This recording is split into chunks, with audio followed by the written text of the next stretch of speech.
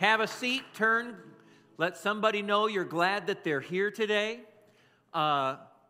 We have had an awesome, exciting week this week.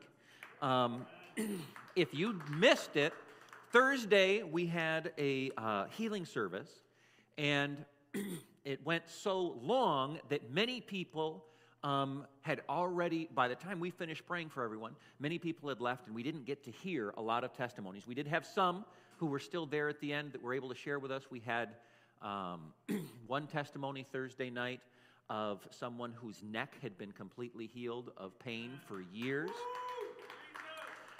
We had someone else who gave a testimony about how their back had been giving them trouble since they were 12. Because their legs were unaligned. God grew out their legs, lined them back up, and they were healed. And then I began asking people, I said, so what other testimonies do you have? So there are a few of you who may have a testimony. Panfilio, would you come and start? If anybody else has a testimony they want to share, let me find this microphone here for you. Go ahead. Hi, my name is Panfilo. Keep going. All right, my name is Panfilo, and I've been coming to Res Life for on and off for 2 years now, going to Texas and back.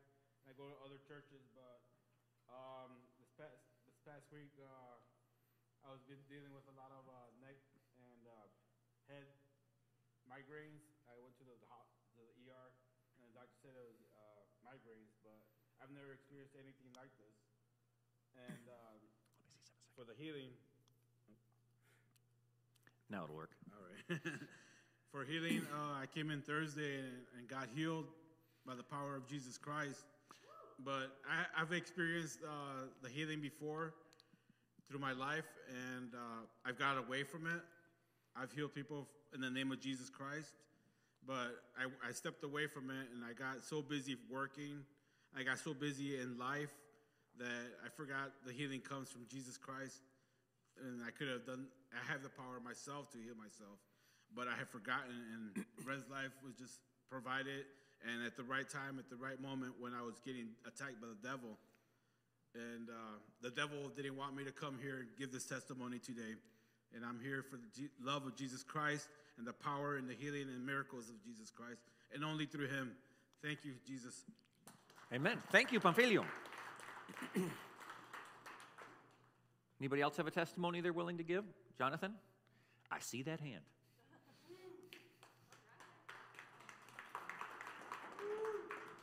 All right. Yeah, this week was really amazing for me and my wife. Personally, God had shown me that he told me on last weekend that he was going to transform my wife before my very eyes. And Monday came around, and I was like, okay, God.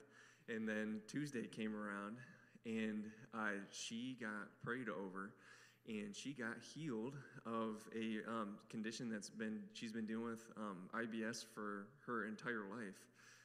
And I know many other people deal with that, and people try and go to the doctors and treat it by different things, but Jesus truly healed her that day. Amen. God is so good. And just to see him work, see him confirm things, see him truly practice healing in the modern day, it is truly for right now. Truly for right now. And just as a quick side note as well, we have a young adults group meeting tonight. I know it can be really hard out here for young adults. And just know that there is a good, godly group. If you know anybody who needs to get involved with some good, godly young people, we're all filled with the Holy Spirit, and we're meeting tonight at 5, and there's pizza. All right, thank you. A 2 for 1. All right. Anybody else before we continue on? All right. Thank you. I guess I can put this one down. Okay. Well, we'll get into today's message, and I feel like God was putting 2 things on my heart this week. And at first, I thought, well, how is it that these 2 things are coming together? Because I felt like God was talking about purpose and fulfilling that purpose for your life, recognizing God's purpose for your life. And then I also felt like God was also speaking to me about, his power and what we had been experiencing throughout the week. And then he showed me how the two come together. So when we look at our lives, I want you to think about your life. Our lives, we tend to live them in stages and in phases. We have our childhood, we have high school. High school is like a period within your life, and then you have, college, another stage in your life, then, and not everybody does it in the same order, but maybe then it's marriage, or maybe then it's career, and then it's marriage, and then kids, and then financial freedom, and then maybe empty nest. And we tend to look at our lives in these blocks and think about, well, how awesome it's going to be to get to the next stage. And when we look back, even in the Bible, we see different people in Scripture who lived their lives in stages. We had Joseph. Joseph was home. He had all the big older brothers and sisters, and then he ended up being sold into slavery, and for a while he was a slave, and then he was in jail, and then he was promoted to ruler of Egypt. And I don't know about you, but I look back at that stage and I think I could pass on being the youngest of 12. I could pass on being in jail. I think I'd pass on being a slave. Second most powerful in command in the known world sounds okay to me. When he got to that final stage, David was a shepherd boy. Then he was a warrior. Then he was a refugee as he ran from the king. And then he became king. And a lot of times we look at life that way and we think to ourselves, I will be fulfilled in the next stage. How often do we look at situations and think, well, the reason I'm not fulfilled, the reason I'm not happy is because, my career hasn't taken off yet. I'm not making enough money yet. Or my debts haven't been paid off. When I finally pay off those debts, and then, right, and we look at our life in these stages, and oftentimes we put our hope in the next stage. James chapter 5, verse 6. I'm going to read it from the Amplified Version. It says this: Therefore, confess your sins once to another, your false steps, your offenses, and pray for one another that you may be healed and restored. This is talking about God's supernatural power and presence in our lives. The heartfelt and persistent prayer of a righteous man, a believer, can accomplish much when put in action and made effective by God. Its dynamic can have tremendous power. All right? Let's read this again. It says, therefore, confess your sins to one another, your false steps, your offenses, and pray for one another that you may be healed and restored. How many of you want to see healing and restoration in your life?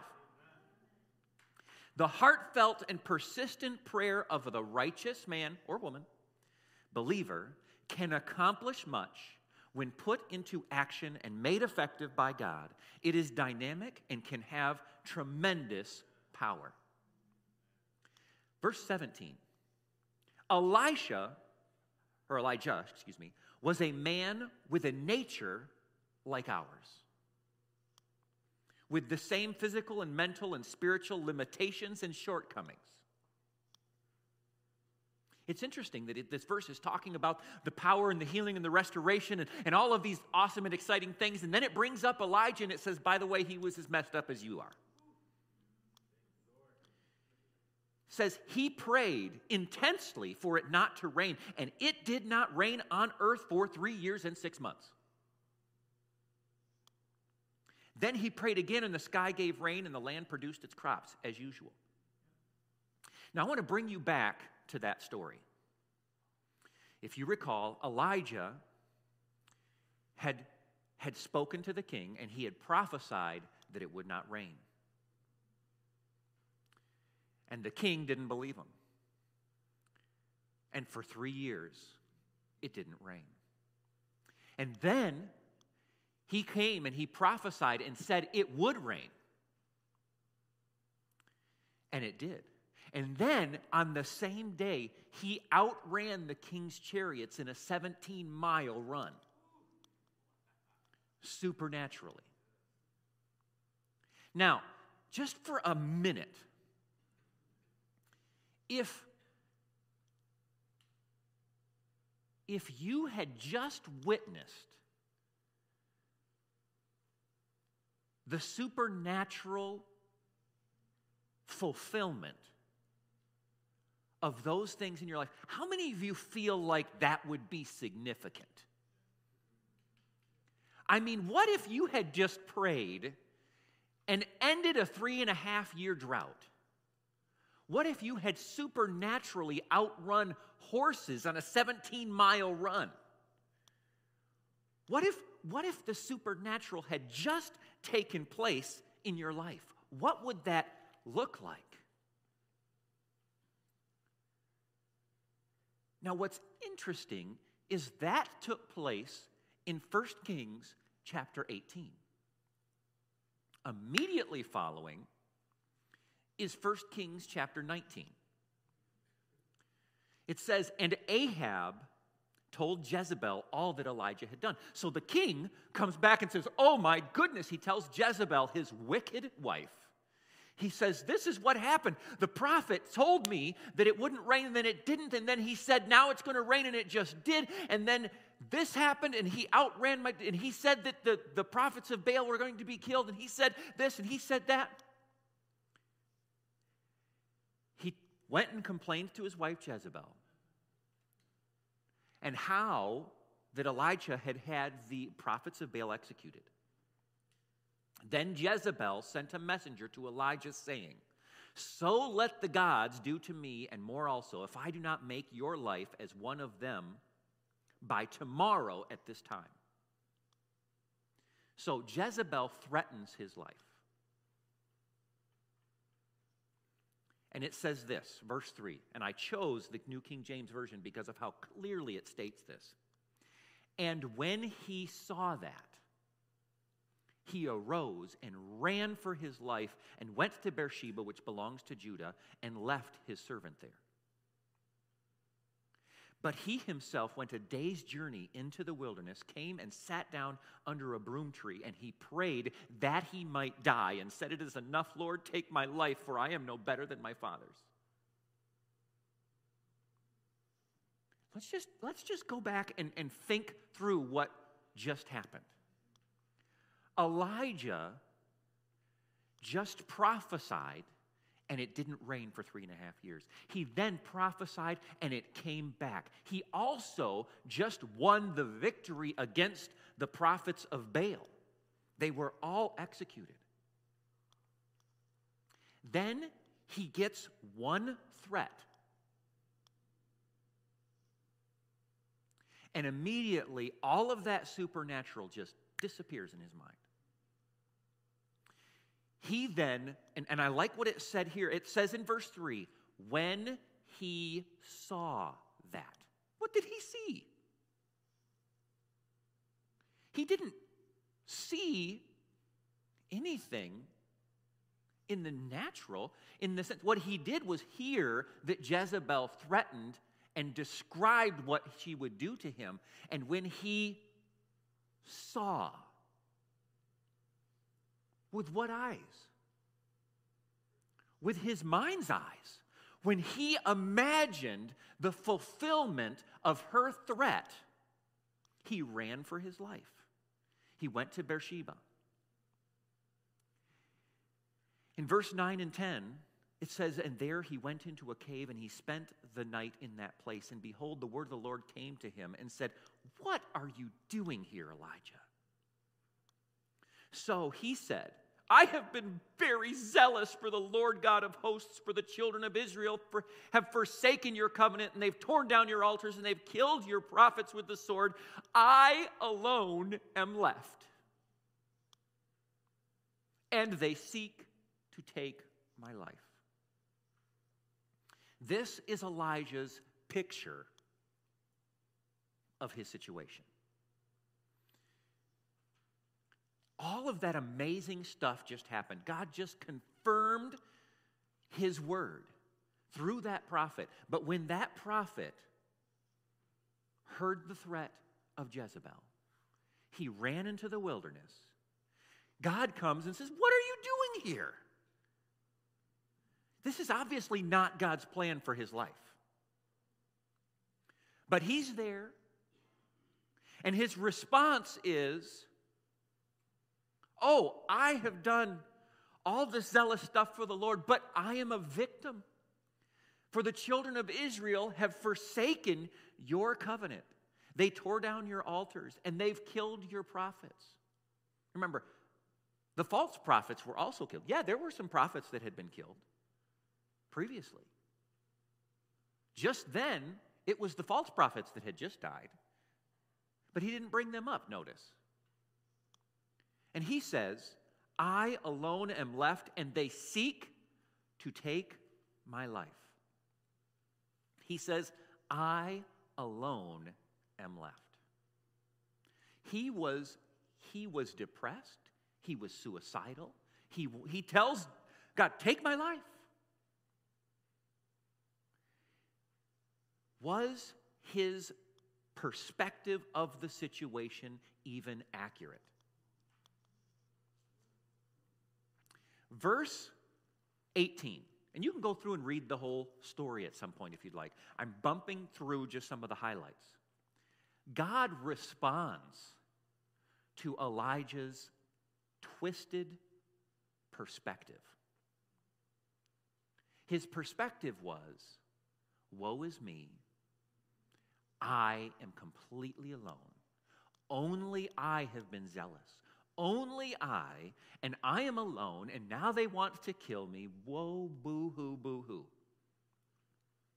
God responds and says, "Yet I have reserved 7,000 in Israel, all whose knees have not bowed to Baal, and every mouth that has not kissed him."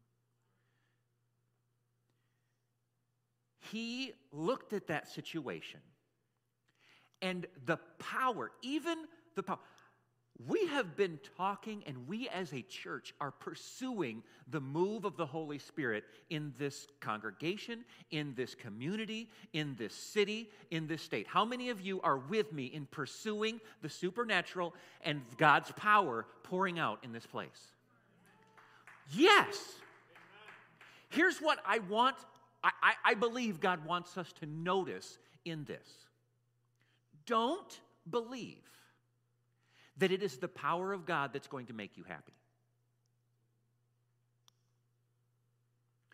Elijah experienced the supernatural, but he still chose to see himself as a victim. He did not see himself in God's eyes. He saw himself through Jezebel's eyes. When we look at our life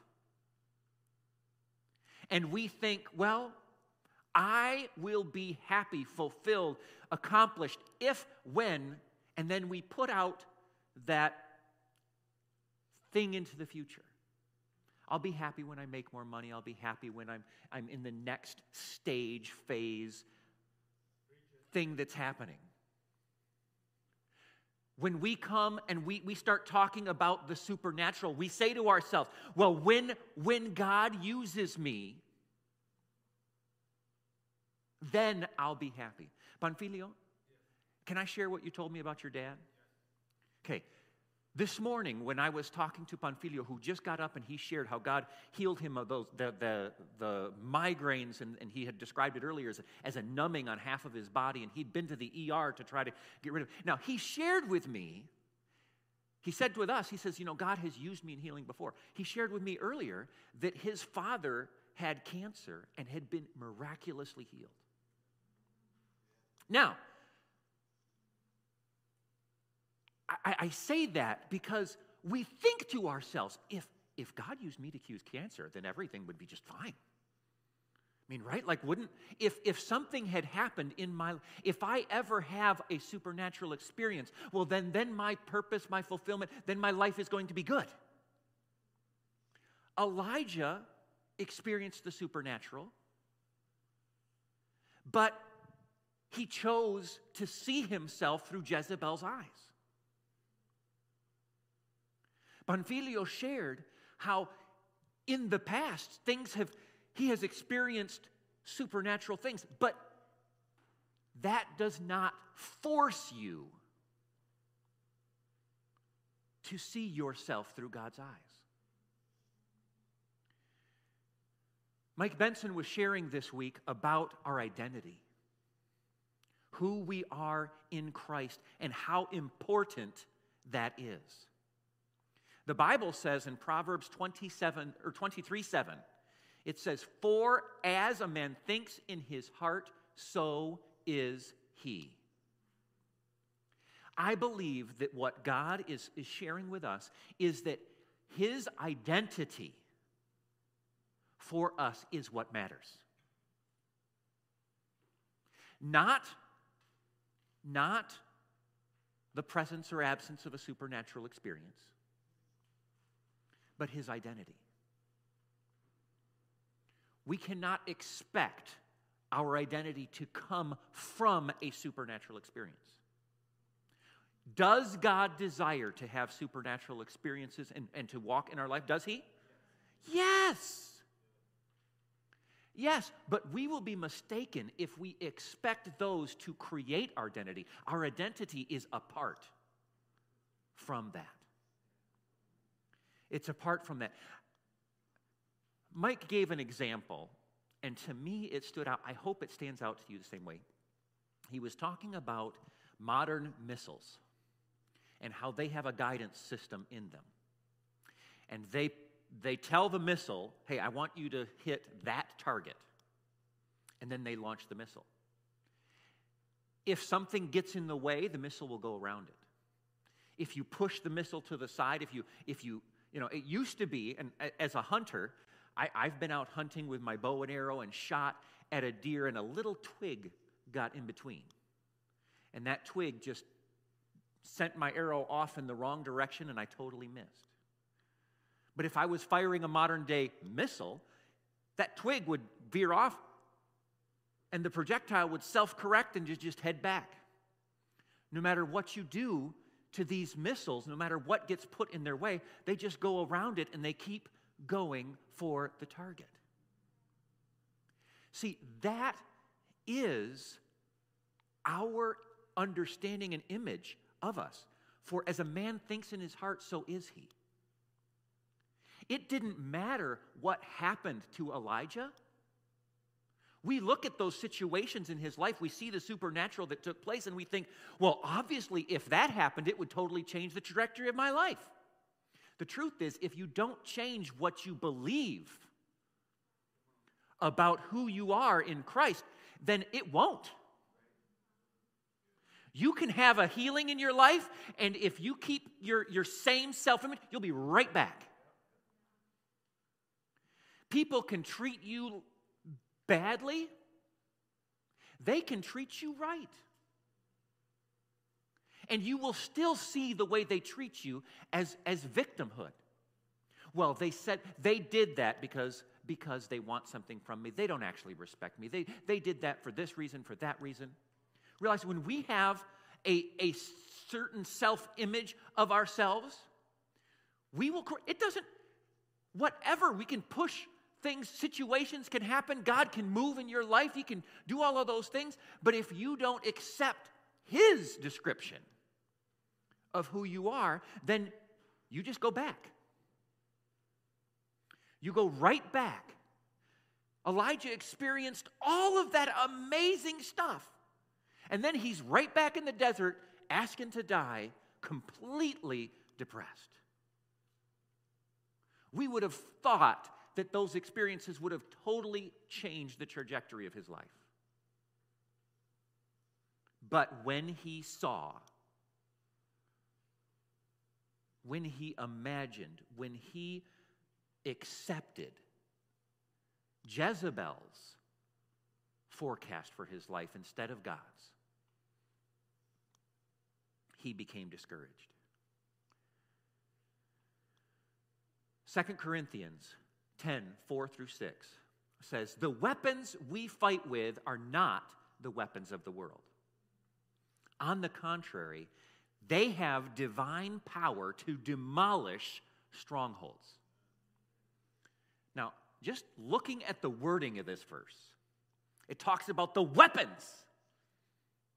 It talks about the fight. It talks about demolishing strongholds with power. And then it says, we demolish arguments. I've said this before, but the way that this verse is building up, we think that they're probably going to mention just a demon with a really scary name.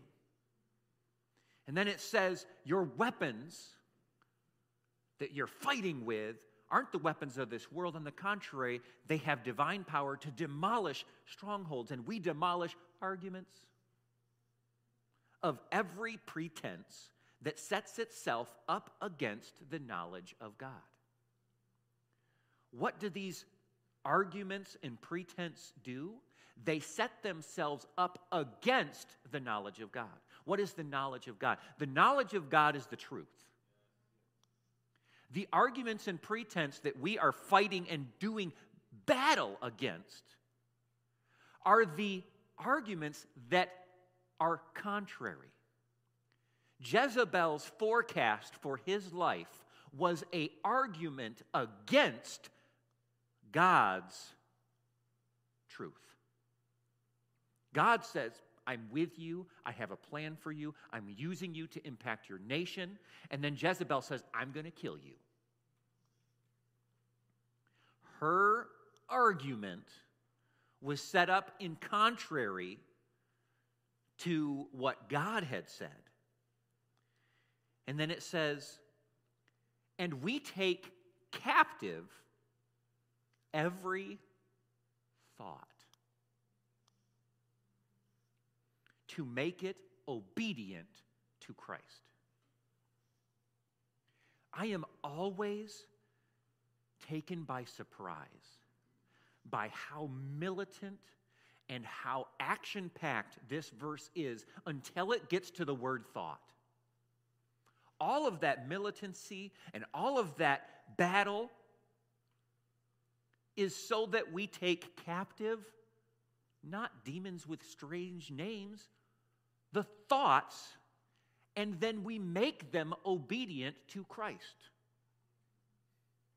What does it mean to make a thought obedient to Christ? How can my thoughts be disobedient to Christ? This scripture has made it clear as bell. There are thoughts that are obedient to Christ. There are thoughts that are not. In your head, have you ever taken inventory? Do we ever give our do we have criteria for which thoughts are allowed to stay? Or do we just, hey, I'm thinking it, so I let it in. It's just my thoughts. It's just my thoughts. What am I going to do? Not think something? Yes. Do we take captive a thought? How do I take captive every thought and make it obedient to Christ? And we will be ready to punish every act of disobedience once your obedience is complete. The Bible describes as Christians that we are in a battle and that battlefield is taking place in our minds and our hearts. it says that we wrestle not against flesh and blood, but against principalities and powers, rulers over this dark world. I am excited as a church to grow and to move forward and to experience the supernatural as a regular part of our lives. To see healings taking place on a regular basis. Not just when someone comes and prays, but because we are praying. Another testimony I heard was somebody who left the healing service, went home, and their kid had a fever. They prayed, Lord, I rebuke it in Jesus' name, and the fever broke. You know something? I'm just as excited, if not more excited, about that testimony than I am about the people who came and were prayed for in the church building. I am excited to see those things. But I feel like God's word to us is that we cannot put our expectation of identity in the supernatural that will take place. It is not, I will be happy when. I will be okay when. But that I am who God says that I am. I am the head and not the tail. We are victorious. We are in a battle, and that battle is taking place in our hearts and minds. My grandmother has drawn this picture for me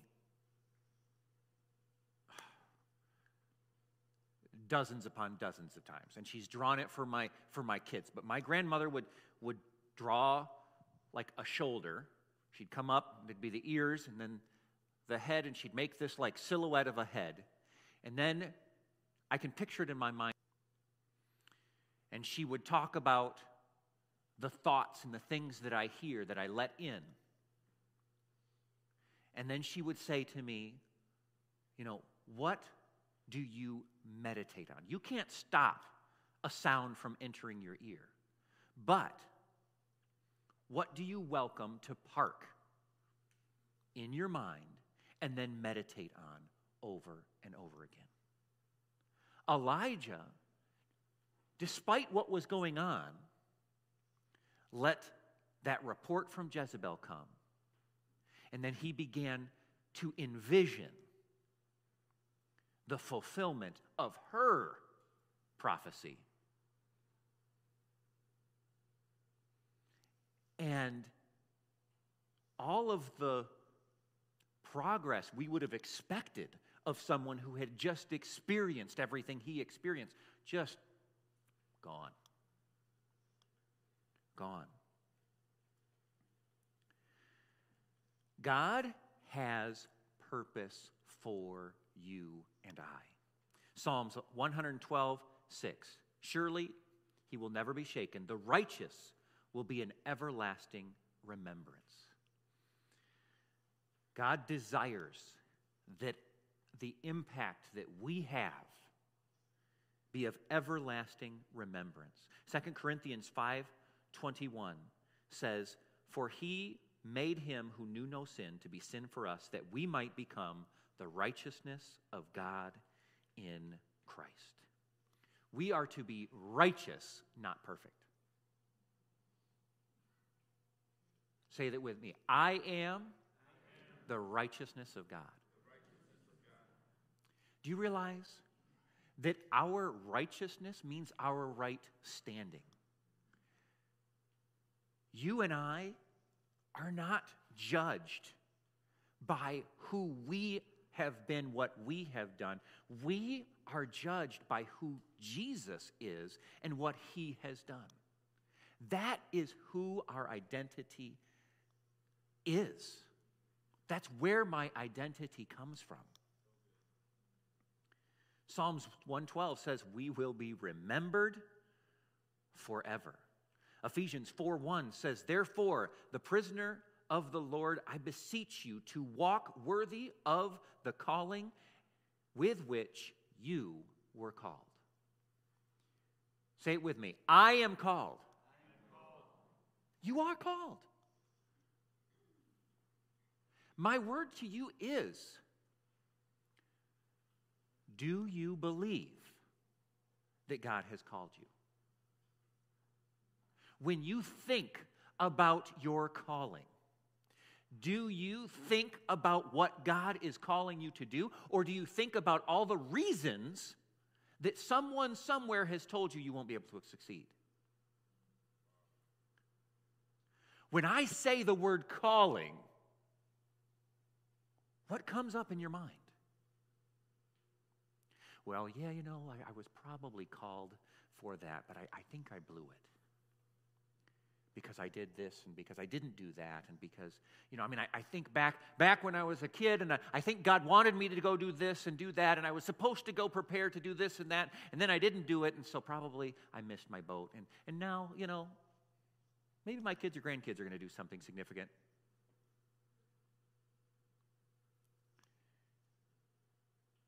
Walk worthy of the calling to which you were called. You have been called to make a difference. God has called you. I think I've shared the story before of Lynn. When I was, in junior high, somewhere around that period of time, my parents rented a room in our house to an elderly lady who, when she was, and I don't know exactly, I was a junior high, so my definition of elderly was probably different than it probably is today. But when she was a teenager, she had felt called to missions. She had gone to Bible school, gotten out of Bible school, gotten a job, bought a car, started paying off the car. By the time she paid off the car, she needed a different car. She bought another car. Just went through life, never fulfilling the call to missions that she had felt as a teenager. She had never gotten married, but she was, and I don't know, I'm just wildly guessing, probably in her 50s, early 60s. And had just resigned to living this just a normal life. And as a family, we were going on a mission trip. It was a family vacation / mission trip. So many of my vacations growing up involved, we went to a church, we preached there, and then we did something, and then, so we went to Mexico, where my parents had been missionaries, and she came along. And we got down there, and we got to a town there, and there was an orphanage there as well as a Christian school. And the folks at the Christian school were talking about the different things that they needed. Long story short, she didn't come back from vacation. She went down there for what was going to be 10 days and spent more than 10 years. She had believed that her calling was too late, that it was gone, that it was no more. But the Bible says that the gifts and callings of God are without repentance. What does that mean? It means that God has put purpose in you. And that purpose, if we will embrace it, is just like that target-seeking missile. Life comes along and tries to push it off course, and God, He just looks at that situation and says, nah, I'm ready, I'll point it back. And then something else happens, and you weren't expecting, and another barrier comes up. God says, well, we can get around that. The gifts and callings that are on your life are just like that heat-seeking, target-seeking missile. But if we embrace the thoughts that exalt themselves against the knowledge of God, if we embrace the identity that the enemy paints for us, then we're turning off God's guidance system and we're listening to that. And we are steering our life. Proverbs 27, as a man thinks in his heart, so is he. You and I have been made to fulfill God's purpose. Ephesians 4:11 says, and he himself gave some to be apostles, some to be prophets, some evangelists, some pastors, some teachers, for the equipping of the saints, for the work of the ministry, for the edifying of the body of Christ. So, a lot of people read that verse and think that the focus is on the apostles, prophets, evangelists, pastors, and teachers. The fivefold ministry. But you know what they exist for? For the equipping of the saints for the work of ministry. The work of ministry is what the saints, all of us, are called to do. The fivefold are just the pit crew for the real accomplishment of ministry. You see that? My job is to equip you to fulfill the ministry that God has called you to do. Thinking about that, some of us have sat back thinking, well, I don't know if I'm a pastor. I'm not one of the five, so there's not really much I'm supposed to be doing. No. It's the other way around. You see, the fivefold ministry exists so that you can run a home run. That's what the church is here for. That's what the fivefold ministry is here for, so that you can fulfill the gifts and callings that are on your life, the purposes for which you were made. Ephesians chapter 2, verse 10 says, for we are his workmanship. And I'm reading from the Amplified again. His own masterwork, a work of art, created in Christ Jesus, reborn from above, spiritually transformed, renewed, ready to be used for good works, which God prepared for us beforehand, taking paths which he set, so that we would walk in them, living the good life which he prearranged and made ready for us. God has made ready good works for us to do. The good life comes when we obey God, not when we try to make ourselves happy. How many of you ever tried to screw in a screw without a screwdriver? Have you ever tried to use pliers? Trying to grab the head of a screw and then trying to get it in? See, that's us trying to fulfill our lives without God.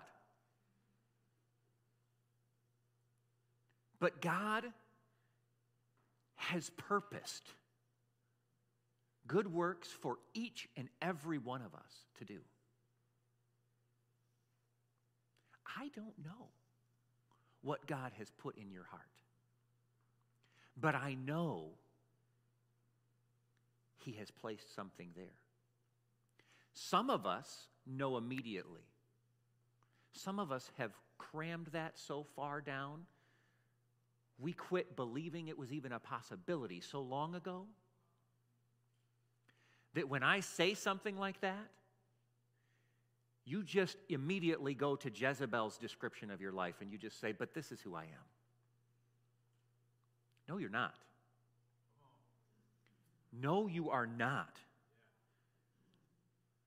God has a purpose for you.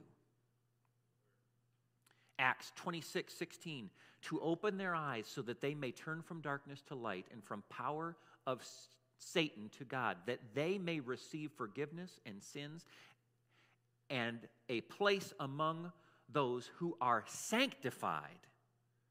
What does it mean to be sanctified? It means to be set apart by faith in me. When we have faith in God, we are sanctified, set apart, given a purpose. That purpose is to do what the Bible calls good works. To do the things that He has called us to. Ephesians 4:1 says, therefore, the prisoner of the Lord, I beseech you to walk worthy of the calling to which you were called. Mark chapter 1, verse 14 says, after John was arrested, Jesus went to Galilee preaching the message of God. Time's up. God's kingdom is here. Change your life and believe the message. Time's up. God's kingdom is where? Here. If it was here then it's definitely here now. Change your life and believe the message. What is the message? The message is what God has spoken to you. Ephesians 2. Whoa. I'm almost out of time. I believe that God is stirring in us His purposes. If you are unsure of what God's calling is for your life, then ask Him. I double dog dare you to ask Him.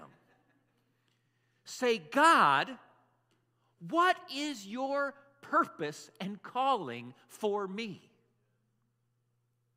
And then don't you dare listen to Jezebel. Don't you dare go back and listen to that voice that says you're a victim.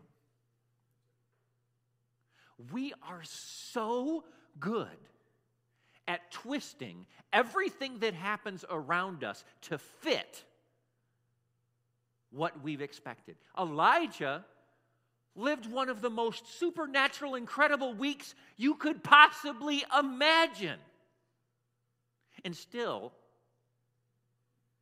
he twisted that to support his suicidal, depressed self-image.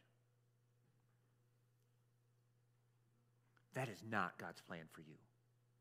You are not a victim. You are not the tail. The Bible says you are the head and not the tail. That you are victorious. That He has plans and purposes for you. So I challenge you. I challenge you in your prayer time, go to God and say, God, what do you purpose for me? How am I supposed to see myself? And then ask Him, say, and how does that different than the way I've been seeing myself? If I have been accepting a picture of who I am that does not come from you, show me what to reject.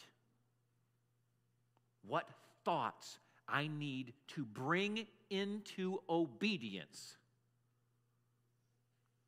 Dear Heavenly Father, I just thank you. I thank you for what you are doing in the hearts and lives of people in this church, in this community. Lord, we just praise you. I believe that the Holy Spirit is quickening people and will continue to do so throughout this week, Lord, that you are showing people the purposes and callings that you had for them that have been there for decades, but have been pushed aside. Lord, I pray that you would quicken those things in our hearts, that you would help us recognize the negative beliefs that we have allowed to derail your plans and purposes for our life. I thank you in Jesus' name for every person and every life that will be impacted by these people as they fulfill God's callings on their life. In Jesus' name, amen. The number one calling of God on our life is a calling to relationship with Him. If you have relationship with Him, if you know that your sins are forgiven and that you're right with God, I want to ask you to just raise your hand. I love seeing the movement just all around the room. When I say, who knows they're right with God? The Bible says know that you have salvation. Did you realize that it doesn't say hope? It doesn't say wait until you die and you'll find out. It says know that you have salvation. How do we know? Romans 10:9 and 10 says it this way. It says if you confess with your mouth that Jesus died on the cross and believe in your heart that He rose from the dead, you will be saved. If you do not know that you are right with God, I don't want you to leave today. I don't want you to turn off the screen today without knowing. You can know. We will do what that scripture says, and we will know with certainty that your sins are forgiven, that you are no longer separated by any guilt or shame. If that's you, with every eye closed just for a moment, I'm going to ask you to raise your hand, and we'll pray together. Is there anybody here present? Perhaps you're watching online, and that's you. We're going to pray together for you, with you. So pray this prayer after me. Say, Dear God, I believe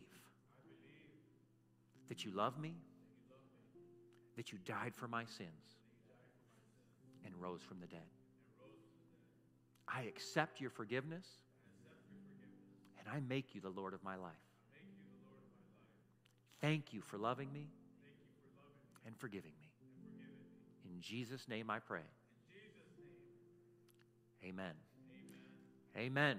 Well, if that was you, please send us a private message. Put a comment on the video you're watching there. We want to get some information to you. We have a booklet that we can just send you a link to that will help you to make the next steps as you just grow closer and closer to God and fulfill His purpose for you.